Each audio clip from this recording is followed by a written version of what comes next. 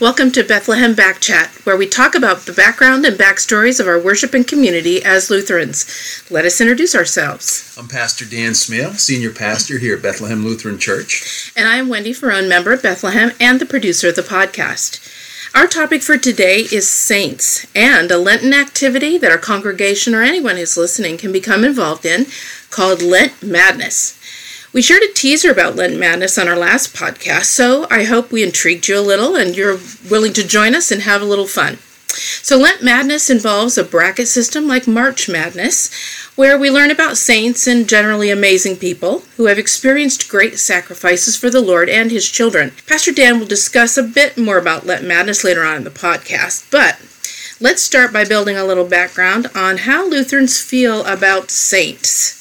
So, Pastor, I think a great place to start is finding out the answer to a pretty basic question. What is a saint? Great question. There's a really neat Greek word pronounced hagios. You don't need to remember that, but it basically means consecrated to God, sacred, pious, essentially set apart. Scripturally speaking, the saints are the body of Christ, Christians, the whole church, as we gather together to worship, serve, and learn. I know other denominations approach the topic of saints a little differently than we do. As I've been in church a long time, I've never heard of saints in my many years, or even mentioned in our worship, nor is there any statues or pictures of saints around the church. So what does the ELCA have to say about saints? It's another great question. First of all, I think what sets us apart is we understand that saints certainly are in heaven in that beautiful communion of saints that we confess in the creed. But saints are also right here on earth. Saints are everyone who has received Jesus by faith. Everybody can be a saint. Yeah, everybody, right? Well, I do know that there are Lutheran churches that have saint in their name. It seems like it doesn't belong with Lutheranism in my experience. And I've noticed, though, that many are named after the Fabulous Four. You're right. Like St. Matthew and Mark, Luke, or John, Lutheran Church. But there's also some that are snuck in Paul or St. Peter, Lutheran. And if we don't focus on saints, then how can there be a Saint something Lutheran Church? Well, I think focus is an interesting use of words right there. But why we may not necessarily pray to saints in the same way as some other expressions of the Christian church would, we certainly do honor the work of saints. We remember their efforts on behalf of Christ and His kingdom and the spread of the gospel. So when you hear a church called St. Peter, St. Paul, matter of fact, I grew up in a St. Paul's Lutheran, it's just a way to honor the work that those individuals have done on behalf of Christ. Here's one I thought of as I was coming to record this. There's a St. Andrew. Who's that guy? St. Andrew is the patron saint of Scotland. Nice choice there. Yeah. It's perfect for those of us who come from the Highlands. Yeah, so St. Andrew, patron saint of Scotland, but one who was known as one of Jesus' early disciples and certainly a passionate person behind the spread of the gospel in the early church. He doesn't have a book in the Bible, though. He doesn't have a book in the Bible. Well, we could, maybe dig around and there could in be the one. Ancient texts, there could be a gospel Maybe of they Andrew put one somewhere. in there. Right. So are there some saints that we commonly would know?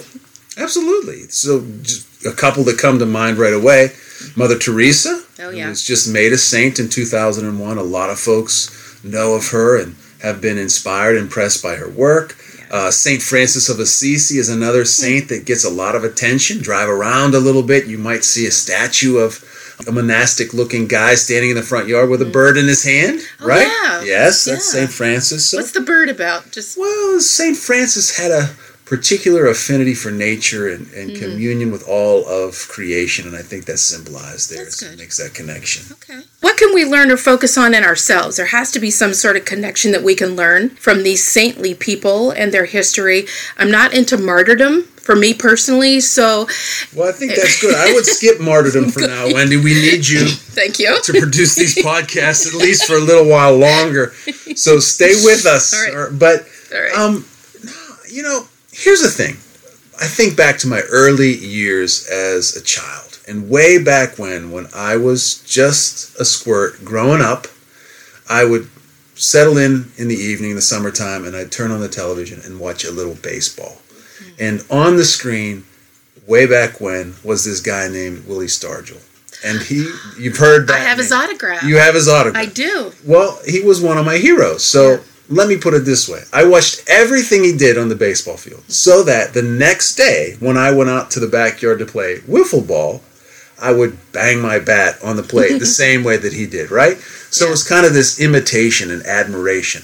I think in some ways, that's the way the saints work for us. We look to these people and see what an example they provide for us and for our lives. And it's perfectly okay to say, you know what? These folks have done some remarkable things, and be reminded that we are, too, capable of some remarkable things. As we learn more about the saints during the activity that we are going to talk about a little bit later, I am amazed of the willingness to give that those people give their lives, the martyrs, that give their lives for Christ in the midst of adversity and the threat of death, and they do it anyway. Right. I think it speaks to their conviction. Mm-hmm. So often the Spirit is at work in our lives, our hearts and our minds, and we're touched by something and inspired. But this is real, right? And it's real all the way down to the core, and it has the power to drive us and determine our actions and affect the way we think and act in our everyday lives. No doubt about it. Wow, it's amazing. So we are at times referred to as saints and sinners. Right. Could you clarify what that means?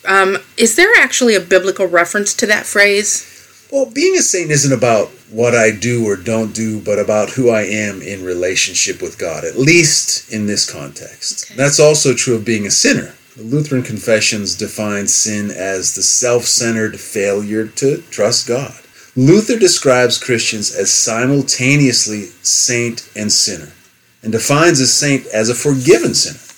We are called saints not because we change into something different, but because our relationship with God changes as a result of God's grace entering into our lives. Luther said, the saints are sinners too, but they are forgiven and absolved. Wow, that's good to know. Well, I think it is good to know, because so often, spiritually, we think we're either or, one thing or the other. It's that dualism you talk about all the time. Yeah. But you got to be careful about falling into those kinds of traps. We're constantly reliant upon God's grace, but at the same time, that grace is still effective in our lives and is shaping us as individuals. Yeah. I guess we all have some learning and growing to do to stay more in the saint column and a little less in the sinner column. Well, good luck. Let me know how it works out. I'll let you know. Our next podcast is going to focus on Lent, which will give us a little heads up on how to stay more in that saint side of the column. So even though we don't focus on saints as Lutherans per se, we can participate in learning a lot about them. Because as Pastor said, we can emulate some of the behaviors of some face adversity in the same way that they did. They're absolutely fascinating, and their dedication to God and His children are amazing. They are people who've lived all around the world in various periods of time throughout history. They may have truly gone to any length to serve God, the ultimate sacrifice, I would say, giving their lives. Some are even martyred in that journey. But in order to bring a little fun to all of that, right, and some engagement and learning to our Lenten season, we invite those who are interested to join us in a little Lent Madness. So, Pastor, I'm going to ask you if you tell us a little bit about what Lent Madness is. I'd be happy to, because this is really cool. Lent Madness began back in 2010 as the brainchild of the Reverend Tim Schenck, Cincinnati, Ohio. He was attempting to engage people in learning about the Church's calendar of saints. This is from the Episcopal tradition. Episcopal tradition. Yes. Is that the Protestant side? Yes. Or the Catholic side? Absolutely Protestant side. Okay, gotcha. But Tim came up with a very clever and hysterical way to offer a Lenten devotion. The format is similar to March Madness with the use of a bracket system. There are 32 saints selected by the executive committee, with saints pitted against each other in elimination rounds starting Ash Wednesday. It's a friendly competition, of course. Yeah, of course. These include the Saintly 16, the Elate 8, the Faithful 4, and finally the winner of the coveted Golden Halo. Yeah, there's a commandment about that, right? Thou shalt not covet thy neighbor's golden halo. It is. It's, I think, number 11 or 12. But it's in there. It's in there. In the first round, descriptions of those in the running will be offered to our congregants here at Bethlehem. But if you are outside our congregation, I would encourage you to play along. You can obtain a scorecard, which is a booklet for around $3 at the Lent Madness website. Check it out. It's a lot of fun. There's a bit of information about each saint in the running.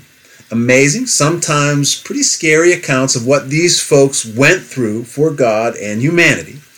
And there is some basic biographical information about each of the 32 saints. This year, interesting categorizations includes 4 different categories.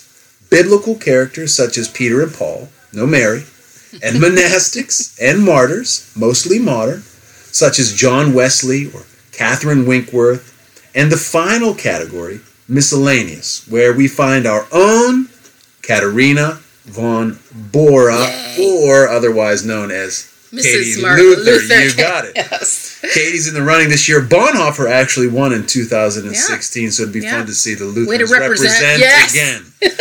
Florence Nightingale actually won last year, which is cool too. That is cool.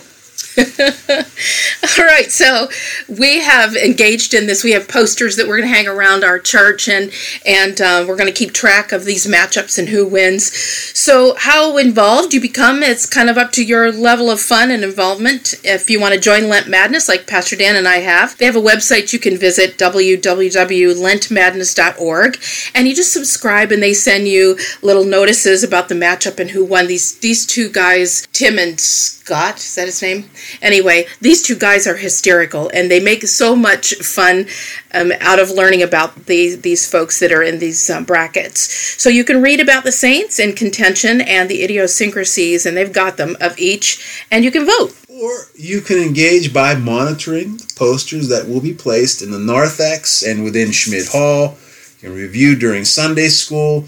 The poster has the brackets. The matchups will begin on February 14th, 15th in that Ash Wednesday area, maybe the day after, with Peter versus Paul, and continue throughout Lent with the reveal of the winner of the Golden Halo on March 28th, followed by Maundy Thursday. Very good, very good. We'd like to invite you all to join us to learn more about the saints and others who have accomplished really amazing works through God.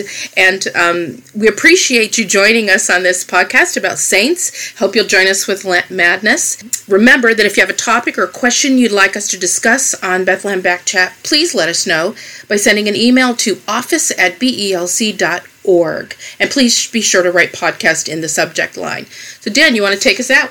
Absolutely. Please check us out on the web, belc.org. And if you're in the area, stop in and worship with us Saturday evening at 6 or on Sunday morning at 8 and 10:30. We always have Sunday school in between at 9:15 for all ages.